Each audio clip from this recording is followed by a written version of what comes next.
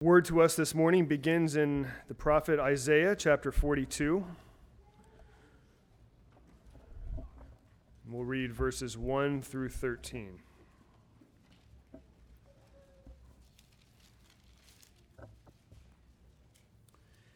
Hear the word of the Lord.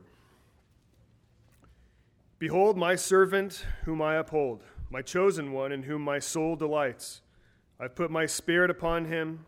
He will bring forth justice to the nations. He will not cry out or raise his voice, nor make his voice heard in the street. A bruised reed he will not break, and a dimly burning wick he will not extinguish. He will faithfully bring forth justice. He will not be disheartened or crushed until he has established justice in the earth, and the coastlands will wait expectantly for his law. Thus says God, who is Yahweh, who created the heavens and stretched them out, who spread out the earth and its offspring, who gives breath to the people on it, and spirit to those who walk in it. I am Yahweh. I have called you in righteousness. I will also hold you by the hand and watch over you. And I will appoint you as a covenant to the people, as a light to the nations, to open blind eyes, to bring out prisoners from the dungeon, and those who dwell in darkness from the prison. I am Yahweh, that is my name. I will not give my glory to another, nor my praise to graven images.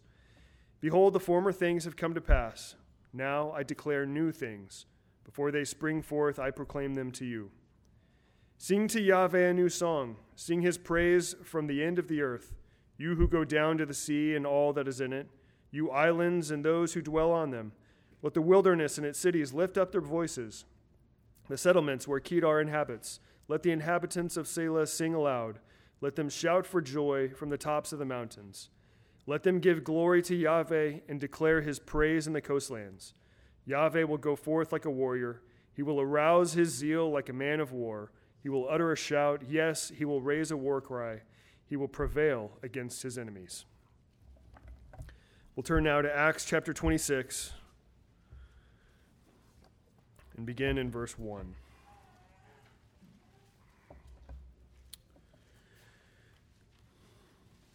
And Agrippa said to Paul, "You are permitted to speak for yourself."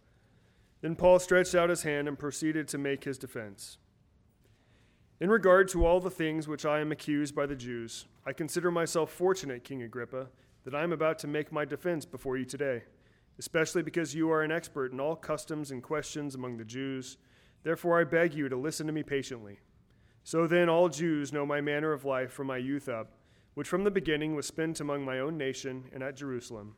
Since they have known about me for a long time previously, if they are willing to testify, that I lived as a Pharisee according to the strictest sect of our religion. And now I am standing trial for the hope of the promise made to God, by God to our fathers, the promise to which our 12 tribes hope to attain, as they earnestly serve God night and day. And for this hope, O King, I am being accused by Jews. Why is it considered incredible among you people if God does raise the dead? So then, I thought to myself that I had to do many things hostile to the name of Jesus of Nazareth. And this is just what I did in Jerusalem. Not only did I lock up many of the saints in prisons, having received authority from the chief priests, but also when they were being put to death, I cast my vote against them. And I punished them often in all the synagogues. I tried to force them to blaspheme, and being furiously enraged at them, I kept pursuing them even to foreign cities. While thus engaged, as I was journeying to Damascus with the authority and commission of the chief priests, at midday, O King, I saw on the way a light from heaven, brighter than the sun, shining all around me and those who were journeying with me. And when we had all fallen to the ground, I heard a voice saying to me in the Hebrew dialect, 'Saul, Saul, why are you persecuting me? It is hard for you to kick against the goads.' And I said, 'Who art thou, Lord?' And the Lord said, 'I am Jesus whom you are persecuting.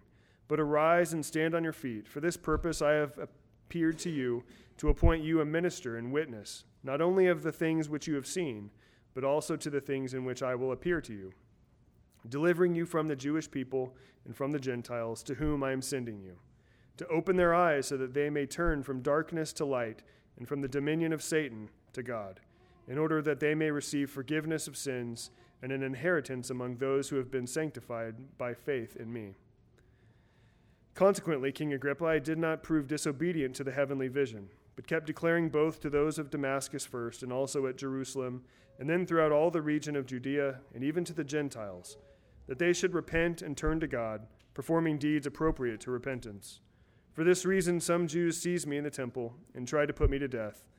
And so, having obtained help from God, I stand to this day, testifying both to small and great, stating nothing but what the prophets and Moses said was going to take place, that the Christ was to suffer, and that by reason of his resurrection from the dead, he should be the first to proclaim light both to the Jewish people and to the Gentiles. If you would now, please take your bulletin and we'll turn to the back and read together as a congregation Psalm 89, verses 19 through 29.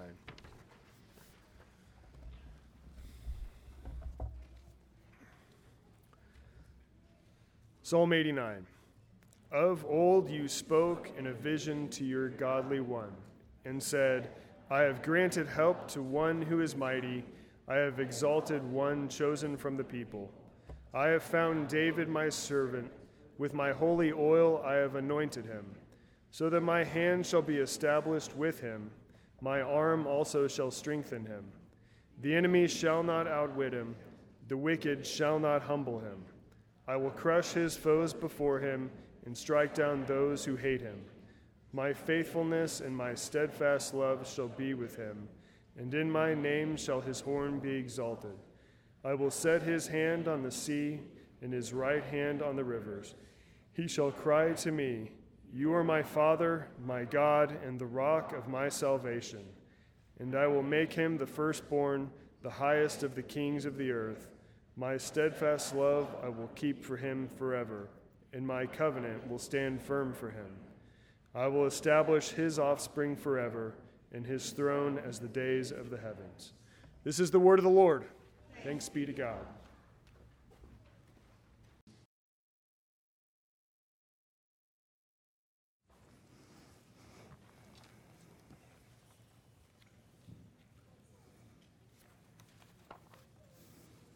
Good morning again.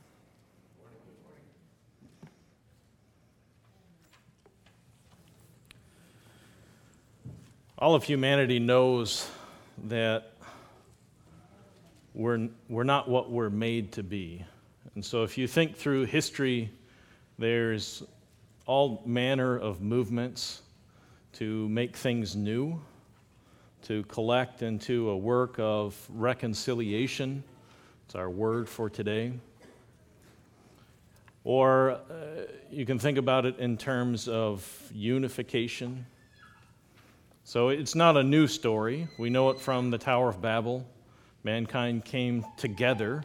They unified in a plan to make something new. Of course, it was in direct antithesis to God. We see that nearer in history. We see it with the forces of communism. It's another form of reconciliation in which you're making all men the same. So it's a mockery of what God is doing, in which you're making a shapeless blob, but it still takes that form. And you can see it in the history of colonialism and expansion and taking ideas and spreading them out. And there's some good in some of these. Even within the church, you can see this same purpose in moving outward in the holy wars of the Middle Ages. In our day, we can see it too. We can see it within the war for ideas in our land in a reconciling, unifying message of love and peace that stands against God. So we recognize the need. All of those efforts fall short in some way or another. It's our goal then in Colossians to move away from a myopic view of what God is doing to take a step backwards. And Paul encourages us to do this. As we looked last week at the structure of chapter 1, verses 15 through 20, he's taking us backwards to the beginning, looking at the lens of all creation through Christ and looking at God's purpose in it. So it's our goal today to look at that same section. Now, I'm not going to focus on the literary connection, so how it's structured and specifically what it says about Christ, but instead how Paul is using it within the context of Colossians chapter 1 to teach us and to explain his own mission so that we find our purpose, our fulfillment, and the story of what God is doing all here together, flowing out of the work of Christ. So if you would, let's bow and pray. Lord, we come into your presence asking that you would fulfill your promises. We look at the promise of the new heavens and the new earth, and we see the beginning of it here. And Lord, we want to see the fullness of it. So we pray that you would teach us through your word, give us ears to hear, set aside both what's wrong and deceived in our minds so that we're renewed unto a true image of you, and also those views which are less than what you're calling us to. So Lord, we pray that you would build us up, make us new this morning, use your word to cut us, reshape us, and give us new life. We pray these things in the name of Jesus. Amen. So I want to read again, because we want to look at Paul's praise in Colossians chapter 1 within the context of his entire prayer. So I'm going to read you that prayer beginning in verse 3. This is what Paul prays. We give thanks to God, the Father of our Lord Jesus Christ, praying always for you, since we heard of your faith in Christ Jesus, the love which you have for all the saints, because of the hope laid up for you in heaven, of which you previously heard in the word of truth, the gospel, which has come to you just as in all the world. It is constantly bearing fruit and increasing, even as it has been doing in you also since the day you heard of it and understood the grace of God in truth, just as you learned it from Epaphras, our beloved fellow bondservant, who is a faithful servant of Christ on our behalf. And he also informed us of your love in the Spirit. For this reason also, since the day we heard, we have not ceased to pray for you and to ask that you may be filled with the knowledge of his will in all spiritual wisdom and understanding, so that you may walk in a manner worthy of the Lord, to please him in every respect, bearing fruit in every good work and increasing in the knowledge of God, strengthened with all power according to his glorious might, for the attaining of all steadfastness and patience, joyously giving thanks to the Father who has made us fit to share in the inheritance of the saints in light. For he delivered us from the domain, the power of darkness, and transferred us to the kingdom of his beloved Son, in whom we have redemption, the forgiveness of sins. And he is the image of the invisible God, the firstborn of all creation. For by him all things were created, both in the heavens and on the earth, visible and invisible, whether thrones or dominions, rulers or authorities, all things have been created through him and unto him. And he is before all things, and in him all things hold together. And he is also the head of the church. He is the beginning, the firstborn from the dead, so that he himself might come to have preeminence in all things. For it was the Father's good pleasure for the fullness, all the fullness, to dwell in him, and through him to reconcile all things unto himself, having made peace through the blood of the cross. Through him, I say, whether things on earth or things in heaven. And although you were formerly alienated and hostile in mind, engaged in evil deeds, yet he has now reconciled you in his body of flesh through death, in order to present you before him holy and blameless and beyond any accusation. If indeed you continue in the faith, firmly established and steadfast, not moved away from the hope of the gospel that you have heard, which was proclaimed in all creation under heaven, of which I, Paul, was made a minister. Paul is moving, as we saw last week, he's comparing and moving from the first creation, in which Jesus is the image, is the basis of everything that he's praying for. It's the basis of the knowledge of the will of God, moving forward into good works and increasing in the knowledge of God and being strengthened with all endurance and steadfastness so that you might give thanks. The basis of all of that is the work of Christ, founded in the person of Christ, the image of God invisible, the firstborn of all creation. And he's specifically comparing that first creation to a new creation, and he uses the word reconciliation. So in Paul, in the book of Colossians, and this is not a common word. It's only found in Paul in the New Testament. It's found 2 times in the Septuagint, but it's hard to take the context from those 2 passages. But Paul sees this first creation, the creation of the heavens and earth, as parallel and fulfilled then in this word of reconciliation. And so what I want to do today is discuss the outworking of that reconciliation. What does it mean? We have a general idea of reconciliation as bringing two parties together, ceasing hostility, exchanging hostility for friendliness. But in Paul, we're going to start with some observations. And the first observation is this: his prayer, not just the thanksgiving part of the prayer, but his prayer that they would be filled with the knowledge of his will in spiritual wisdom and understanding. His prayer is that they would know God's will, and this is God's will, the reconciliation of the world. And specifically, not just of people, and we don't usually think this way, right? We think about God reconciling us, a specific segment of humanity, but what Paul says in verse 20 is that God's purpose in Christ is that all things would be reconciled through him and to him. So we have to take reconciliation and increase the scope of what God is doing. And the reason for that is Paul, as I mentioned last time, he's used this word all. He's used it in his prayer 7 times in the first half of the prayer, and then within the discussion of who Christ is in verses 15 to 20, he uses it 8 more times. The 8th time then is this reconciliation of all things. So 2 times 7, and then the 8th. In all things, he's making them new. There's an emphasis in what Jesus is doing. The creator of the heavens and the earth, all things were founded in him, all things were made by his agency, all things are moving toward him as the final goal. And in the new creation, it's no different. All the fullness of God dwells in him. All things are being reconciled through him as the agent of reconciliation, and all things are being reconciled unto him.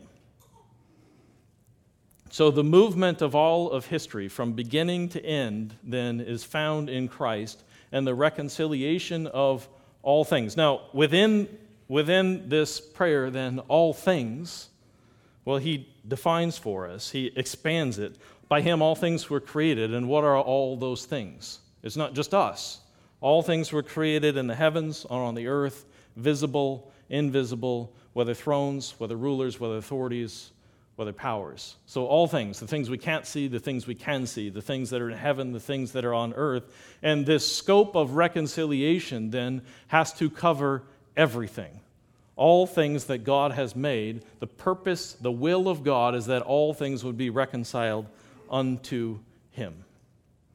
Now you can see where there have been various tracks in history where they've taken this and gone in a wrong-headed way. So you get a kind of universalism and a nihilism as explanations, but they don't work within the book of Colossians. They don't work within an epistle where Paul is writing about the decree of debts against us being nailed to the cross and rulers and powers and authorities being stripped of who they are. They don't work because God somehow within this reconciliation of all things, it must include then judgment. I want to make one more observation here. He says, so in verses 19 and 20, if you remember, I didn't pass them out again, but the parallelism, the structure of this passage is so that verses 15 and 16 parallel then the verses 18b through 20. So he is the image of the invisible God, the firstborn of all creation, for in him all things were created. Parallels then, he is the beginning. He is the arche, the firstborn from the dead. And it was, or more directly, the fullness was pleased to dwell in him, all the fullness. And we know from chapter 2, verse 9, that what that means is God's fullness. But here Paul leaves out the subject, so the subject being it was the Father's will or the Father's good pleasure for the fullness of deity to dwell in him.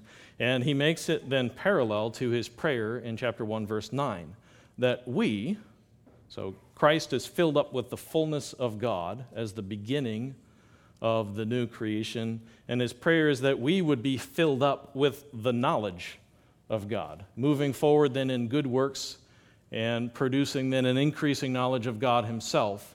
So there's a parallelism between Jesus and his creation, in which he's full of the fullness of God, and we're full of the knowledge of God, and they move forward and on these paths. And we're going to then interpret this section, this praise, through the lens of Paul's prayer, that we would be filled with the knowledge of God, and the knowledge of the will of God. And we know now what the will of God is, that all creation would be moved forward into the reconciliation of all things through Christ and by Christ. So that's his will.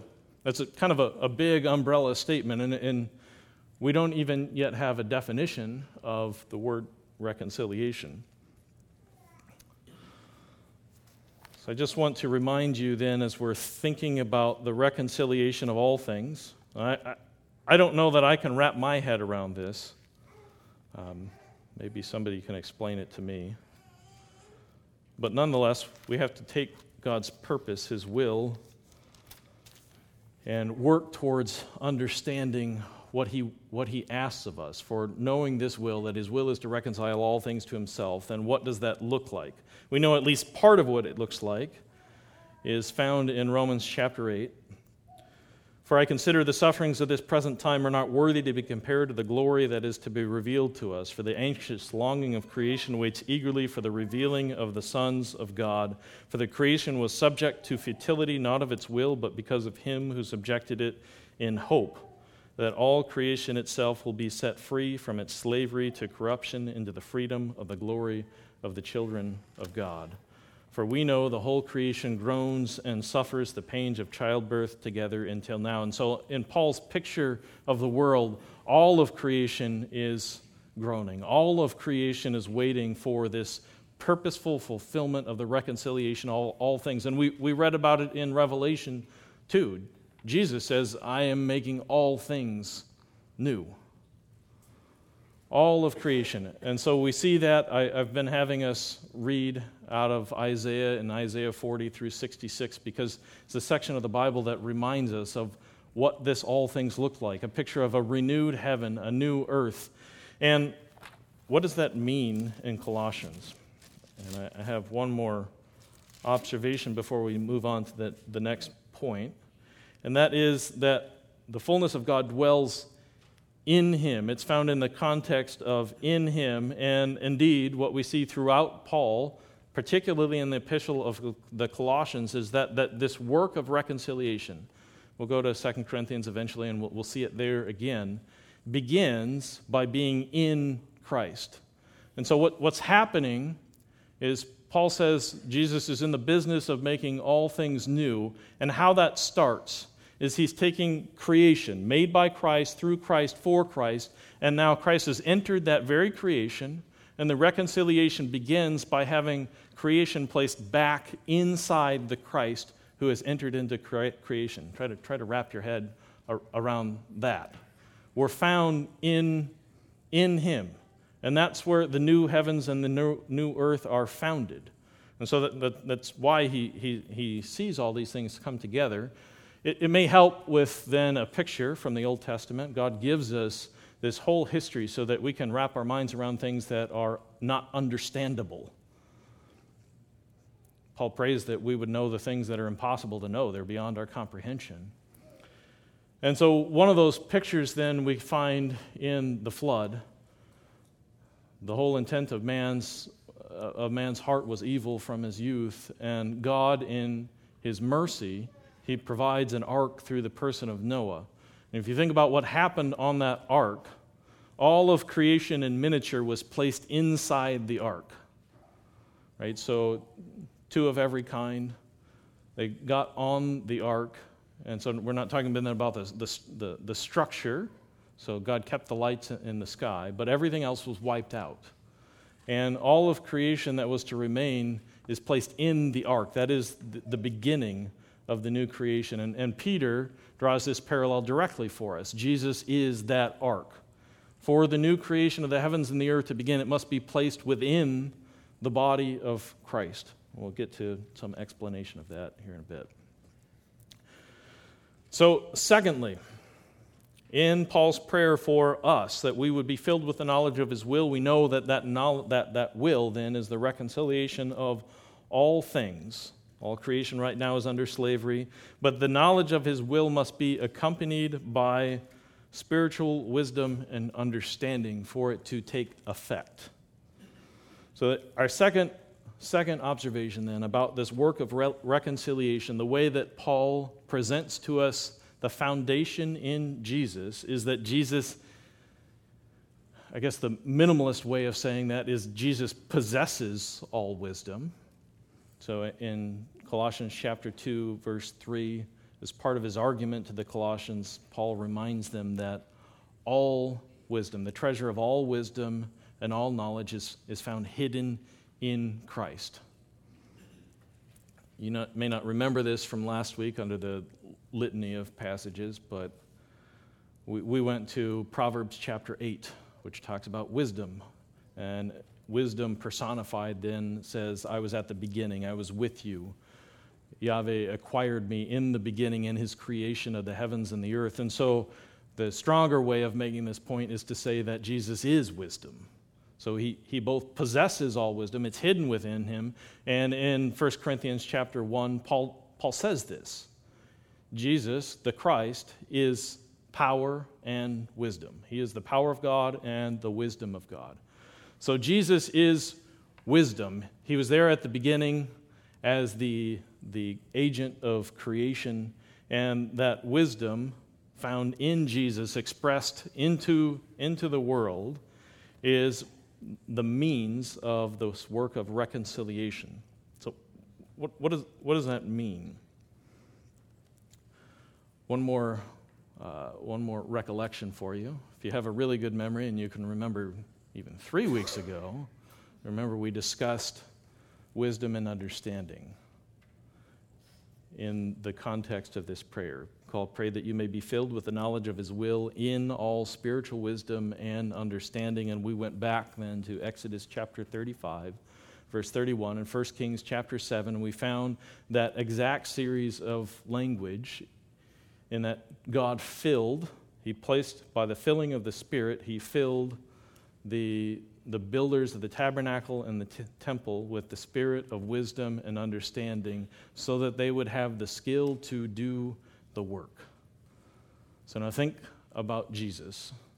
Jesus is the wisdom of God, and he's building a new heavens and a new earth. The author of the Hebrews tells us this. Moses was in the house, he was full of glory, but Jesus, being the builder of the house, has much more glory than Moses. Jesus is over the house building project. We're bringing then all of the New Testament authors. John sees it this way too. Jesus came and tabernacled within our midst, but he is building then this project in which he is the one filled with wisdom and understanding to complete the will of God so that God the Father might be pleased. Now, why bring that up? In our understanding of what God is doing, so thinking about the will of God, that all things would be reconciled to himself, and Jesus as both the initiation, the agent, and the goal of both creation and reconciliation, he does it as wisdom, as the wisdom of God. And that means that when we think about the gospel, when we think about the scope of the reconciling work of God, it's done in wisdom by the skill of God himself. That means that God skipped no steps. That also means that God did it efficiently, perfectly. He did every good work for this purpose of reconciling all things to himself. So the scope of reconciliation is done within wisdom. That means that if we talk about the gospel or we talk about reconciliation and it's smaller than the way that God brought it about, at best we're looking at one singular line, one part of what God is doing. At worst we're distorting what God is doing. And so if we can speak of God's work, and there's no need for Abraham and Israel in the understanding, the full understanding of what God is doing, then we've missed the mark. Because Jesus, the wisdom of God, is bringing all things unto his reconciling purpose. He didn't waste his time. He didn't waste his breath. Jesus spoke. He is the Word spoke in wisdom, accomplishing his goal. So every step along the way was necessary for the fullness of what God is after. If we want to know the will of God, we have to confess that Scripture from Genesis to Revelation is a requirement. It's not just kind of a knowledge builder. It's a requirement unto the full scope of God's work. Okay, so then looking in the text, we see this section. I'll just remind you, it begins, the second section, he is the head of the body, the church. So the reconciling work is found then in Christ, but by parallelism, we can see that being in Christ is in his body right now, the church. So that's objectively how we understand being placed in Christ, where the new heavens and the new earth are beginning is within the body of Christ, the church, over which he is the head. And he's the beginning, the firstborn from the dead. We'll come back to that.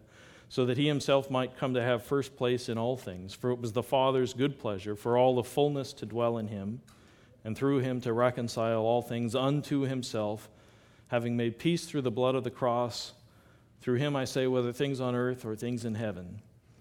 And although you were formerly alienated, hostile in mind, engaged in evil deeds. So within this grand scope of reconciliation, I stopped there on purpose. Our third observation is that the people of Colossae, and we can add ourselves to this number obviously too, are specifically in need of the work of reconciliation. So it doesn't exist apart from us. God is doing this work, and we're in need as part of the recipient of all things of this work of reconciliation. And that may seem self-obvious. It should be self-obvious that we need this work of reconciliation, but we need that reminder that we specifically are an object within the big scope. So we have to get the big picture. God is reconciling all things to himself, and specifically we need that work of reconciliation, and the reasons there are outlined in 3 words. You were alienated, you were hostile in mind, you were engaged in evil deeds.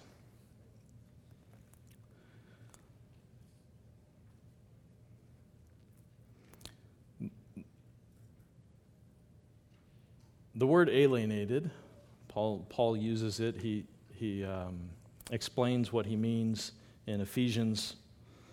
Speaking of the Gentiles, you were aliens. You were strangers to the covenant of promise. You had no hope. So we, as Gentiles, outside of the scope of the covenant, we were aliens to that covenant. We were strangers. We had no promises made to us.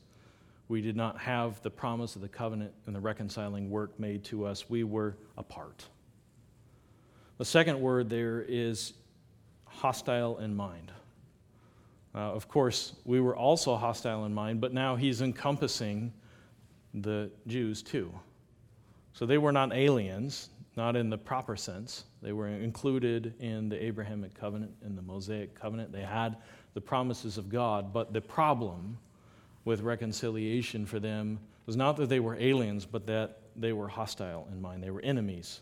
And specifically, Paul wants us to know that they were enemies in mind.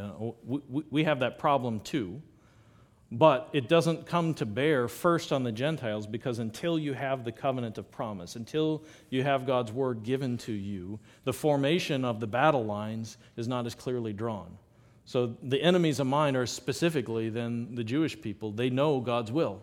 They know what God wants, and yet they're enemies in their mind. And we can see this working out if you flip the page and look at chapter 2, verse 14. When Paul is talking about this reconciling work of Jesus, he says in verse 14 that he has canceled out the certificate of debt consisting of decrees against us, and which was opposed to us. So we have those same 2 people groups there. The decrees of the law spoke directly against the Jews because they fell short of what God called them to. But the decrees of the law also was opposed to those who were outside of the covenant. It did not allow them in. And so these decrees spoke against all people, Jew and Gentile, and Jesus took it out of the way, nailing it to the cross. Now both suffer under the engagement of evil deeds. And you can see in this loop, because we're guilty of all of these. We're alienated, we're hostile in mind, engaged in evil deeds, that it's the same kind of self-fulfilling loop that Paul is praying the opposite, right? He prays, know the will of God, let it give birth through wisdom and understanding to the good work of house building that God has called you to. And in that good work of house building, you will know God more. So he increases our knowledge of God. Well, here the opposite is true. You work on the Tower of Babel, you set your mind in opposition to what God wants. It says you're at the plain of Shinar in those days, and you say, well, I don't want God to judge me. I don't want God to give me a name. I'll make a name for myself. I'll stop myself from being scattered abroad. And so you set your labor to bear on that project. And what happens is you move further away. So you distort the knowledge of God even more.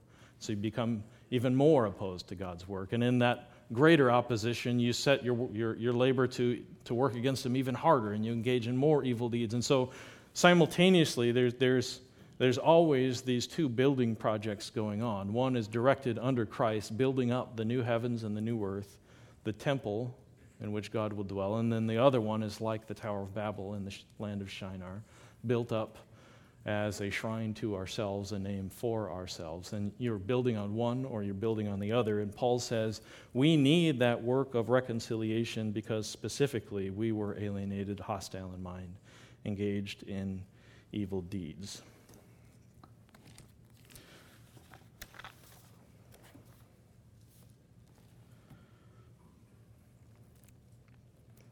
We're going to come back to those three in just a minute. But I want to talk for a minute here in verses 20 and 21 and 22, the means of this reconciling work. He says that through Him, all things are reconciled to Him. And then he gives us a description, having made peace through the blood of the cross. So the outcome of this reconciling work is peace. And the means of the reconciling work is through the blood of the cross. And then in verse 22, he says, you formerly were alienated, hostile in mind, engaged in evil deeds, yet He has now reconciled you in His body of flesh. So we have two descriptions here, that through the blood of the cross and through His body of flesh, through death, Jesus is completing this work of reconciliation. So the means are through His body. Jesus had to enter into creation in a body of flesh, bear out that flesh in blood born on the cross. And that body of flesh through which He brings out His reconciling work, it's not just the point in time in which He hung on the cross, but Jesus entering into creation bore out the work of reconciliation through His entire work in His body of flesh. So more on that in just a second, too. So I want us to think about reconciliation, take it in a broader context. Part of it we know well. I think most of us come from a tradition where we can think about the work of reconciliation, especially with regards to the Old Testament atonement, the kofar. I don't think I pronounced that right, but y'all understand. So that work of reconciliation is specifically aimed then at our sin. The law speaks to it, and the work of the covering, the atonement, that covering has to be, that sin has to be covered in the presence of God, or the law will speak out against us. God's own declaration will speak against us. And so we have to be cleansed of corruption and pay the debt due according to the law. So you can find that in the verse we just read, in which Jesus is canceling out the certificate of decrees against us, and which was opposed to us. He took it out of the way, having nailed it to the cross. But that in and of itself does not describe the entire reconciling work of God. There is another aspect to that reconciling work, and he speaks to it directly here in the book of Colossians. It's important to his premise. And that second part of reconciling work is that we need freedom. Freedom from slavery to powers and authorities, from slavery to sin and death, the rulers, the authorities, and from Satan himself. In the garden, God made man in his image, and he gave him then his purpose, his will, that they would rule, subdue, multiply, fill, be fruitful, to fill up the earth.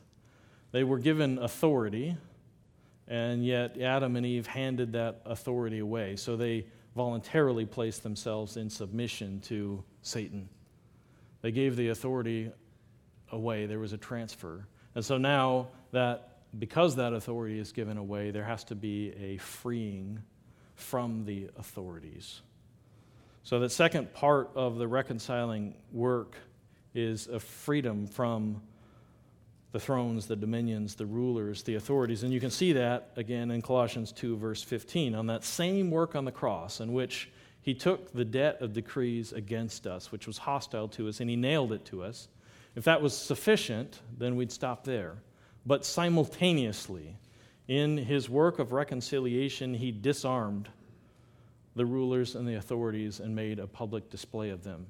And so in his work, Jesus both covered our sins, he made atonement for us, and he stripped the rulers, the authorities, the domain of darkness that had power over us of any remaining vestige of authority. So they're hollow. There is no power over us anymore, and that's part of what he wants us to know in the book of Colossians. So you can think then about these aspects as a priestly aspect, the work of covering, the work of the atonement, a kingly aspect in which we need to be freed from the authority, from the tyranny of Satan, and set back onto the role that God has given us, the purpose, the vocation that God has made us for. And then there's a third aspect, because in the garden, when Adam and Eve sinned, it wasn't just the sin that separated them. You can remove that. You can remove the authority, but if they still have the deception, then you have not completed a work of reconciliation. And so a third aspect then of this reconciling work is that Jesus must conquer that deception. And we can see that in his body of flesh. He lived, he died, he was resurrected, and he showed forth the image of God unto us, removing the deception that God was withholding from man what's necessary for his vocation, for his purpose, and teaching us what it means to be truly man. And so that's part of his reconciling work, is in his life and death and resurrection, we find then the knowledge, the true knowledge of God. And again, we can see this in Colossians, so we'll come back to meditate on this purpose too. But if you flip over a couple pages to Colossians chapter 3, in explaining the outworking, the fullness of this reconciliation, what Paul calls us to is put on the new self, the new man, who is being made new unto a true knowledge according to the image of the one who created him. So in his work of reconciliation, not only is Jesus covering our sins, not only is he stripping the powers who enslaved us, but he also is freeing us from our own deception, teaching us, renewing us unto a true knowledge, a true image of him. And so Jesus does this by having the fullness of God dwelling in him. He teaches us both who God is. Jesus tabernacled in our midst so that we see him who is invisible, and he did so as a man so that we see what God's purpose in man was. And so Jesus becomes the firstborn of the dead, the first true man to lead forth all of mankind into the work that we were always called to do. If we leave these aside, if we focus on just one, we diminish then this work that God is doing in reconciling all things to him. Because creation groans under slavery. All things must find reconciliation through this work of God in and through us.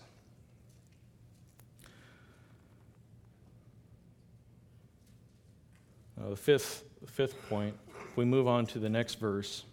So we were formerly alienated, hostile in mind, engaged in evil deeds, yet he has now reconciled you in his body of flesh through death for this purpose, to present you before him holy and blameless and without accusation.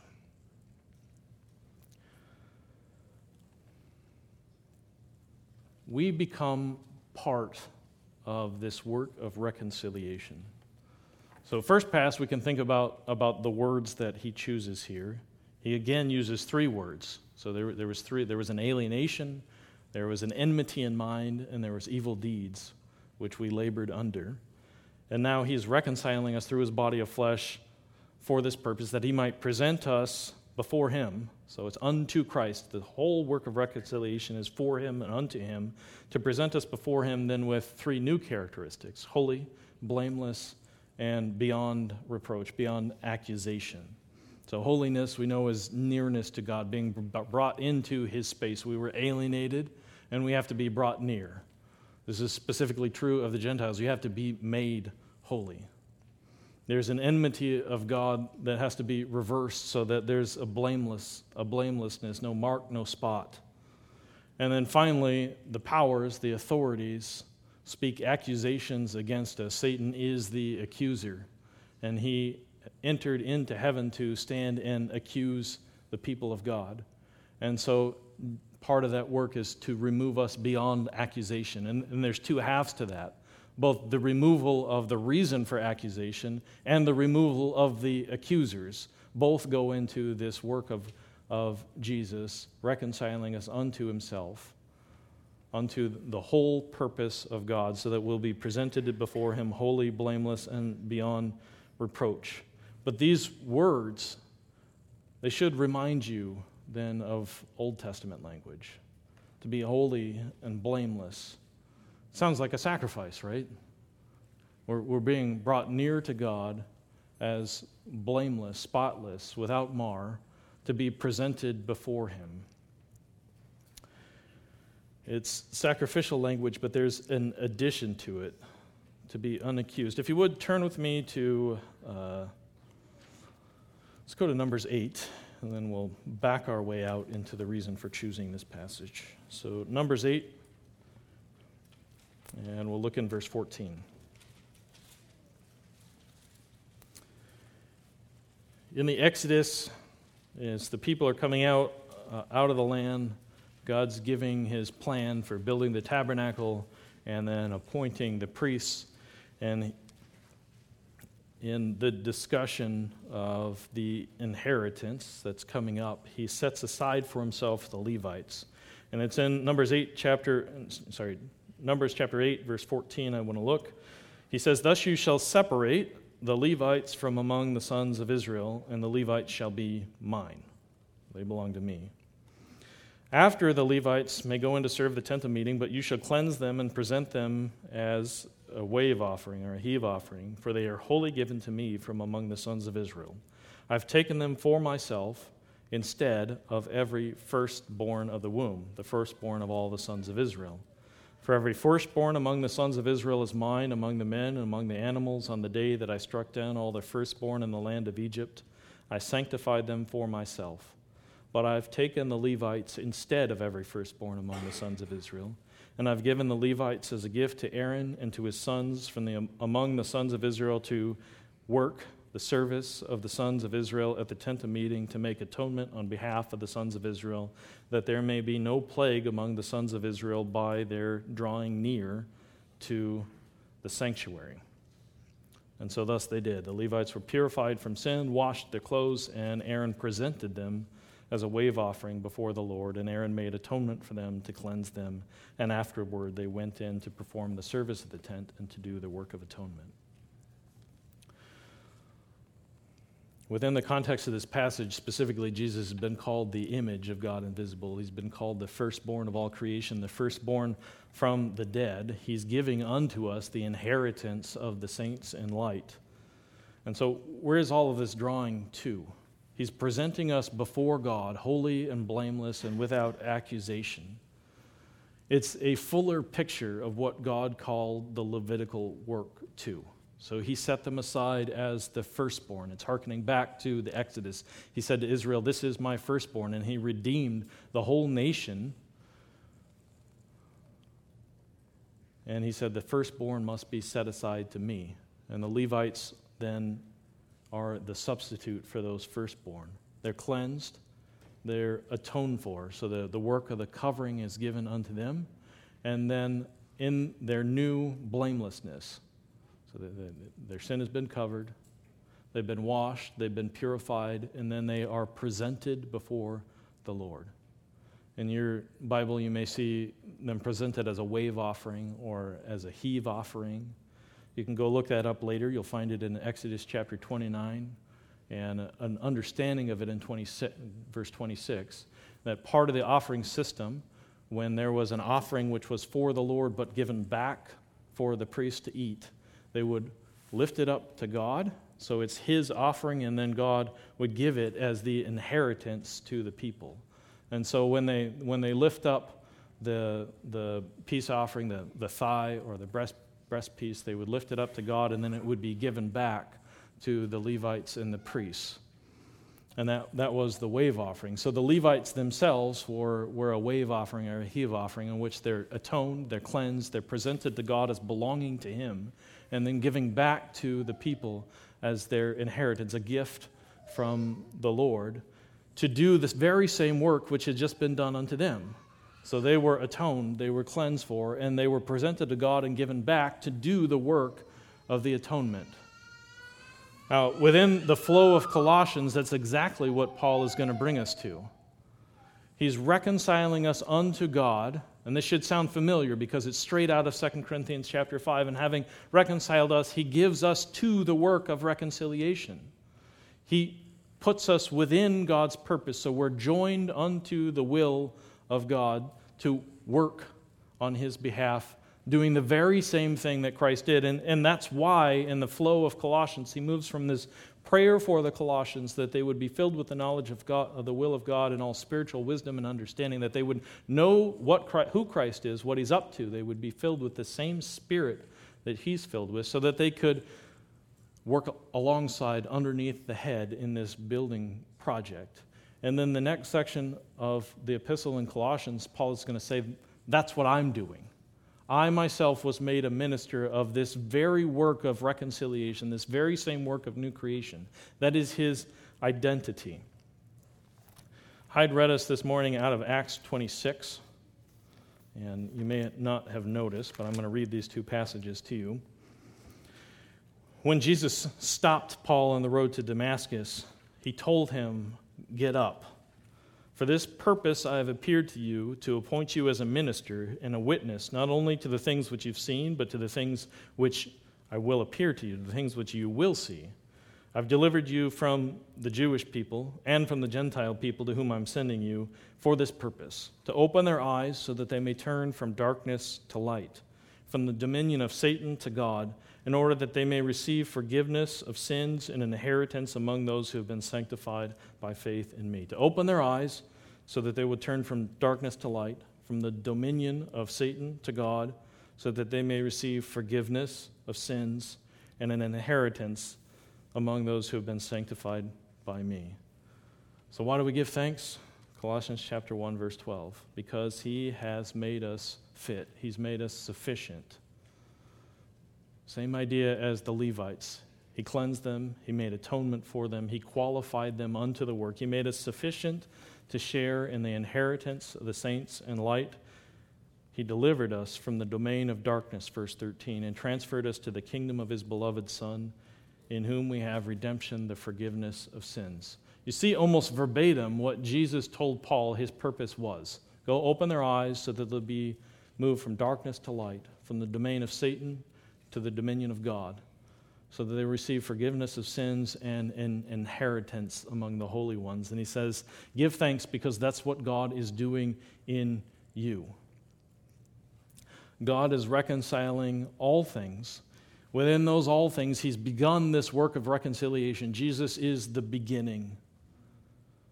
the firstborn from the dead. The reconciliation work begins in him, and all who are reconciled find their place in him. So he takes us, like he took Paul on the road to Damascus. He places us in him, and he gives us then this same purpose. We're presented before God, holy, blameless, beyond the accusation of the accuser, because he stripped them of their powers, to do this work, so that we might be added unto the work of the reconciliation.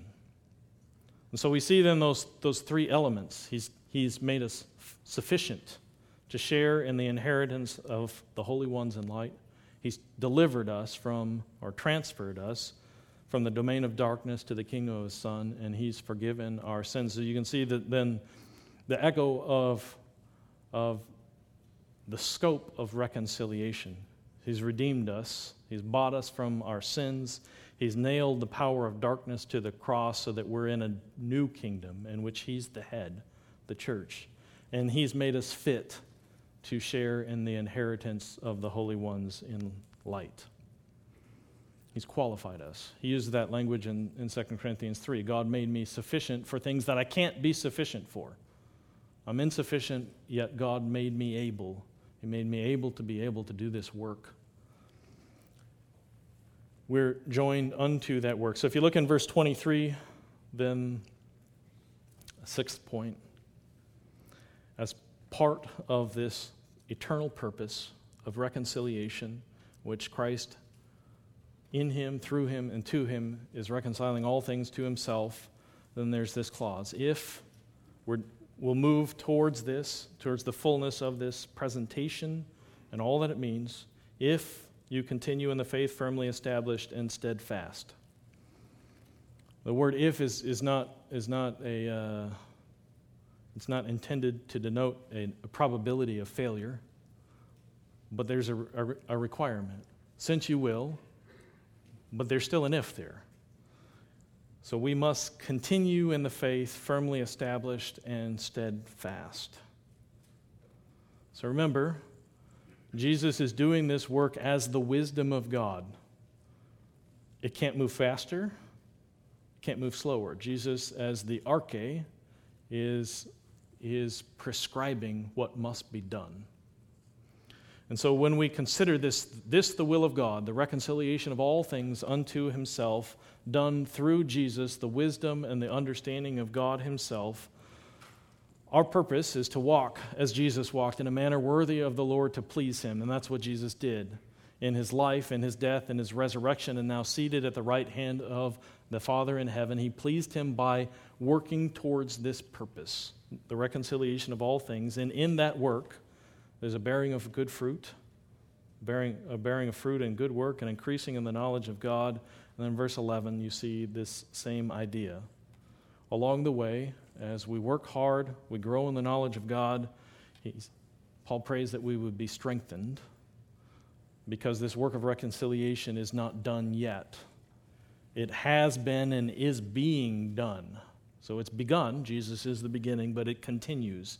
And so as it continues, we need to be powered with the power of his glorious might. We need his power to endure for the attainment of steadfastness and patience, because we must continue in the faith, verse 23, firmly established and steadfast, not moved away from the hope of the gospel. So we fix ourselves on this hope, the hope of the gospel. And in one sense, it's not really different from the idea of reconciliation, this big scope of the proclamation of what God is doing. The gospel is the good news that God is doing it, that he has done it. And then he says, not moved away from the hope of the gospel that you have heard, which was proclaimed in all creation under heaven, and of which I, Paul, was made a minister. So we have then a reminder of how God looks at this work. When Jesus was born, lived, and died, and raised to the right hand of the Father, the world was changed. And within that story, there is a full proclamation of all things, of what God is doing, of the reconciling work that Jesus is doing, so that Paul can say, you've heard of this, and furthermore, it was proclaimed in all creation under heaven. The death of Jesus, the resurrection of Jesus, made a proclamation. We hold on to that proclamation.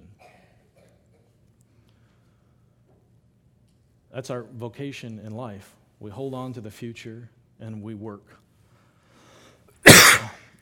We work in the pleasure of God, putting our shoulder to the same work that Jesus did.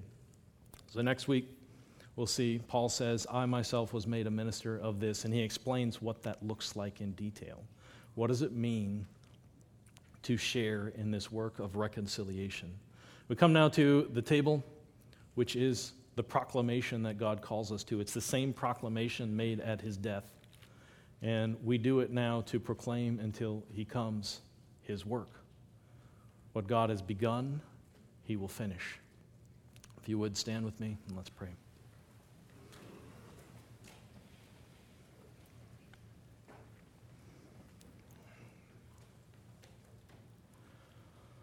Father, we thank you. We thank you that you are a good Father. You're not the God that Satan tried to convince us that you were, a Father who, when we ask for bread, gives us stones. Instead, you are a good and loving Father who gives us all good things unto the end of your good work. We thank you that you have brought us into this work of reconciliation being done in and through and to our Savior Jesus, that you're calling us into the middle of that work.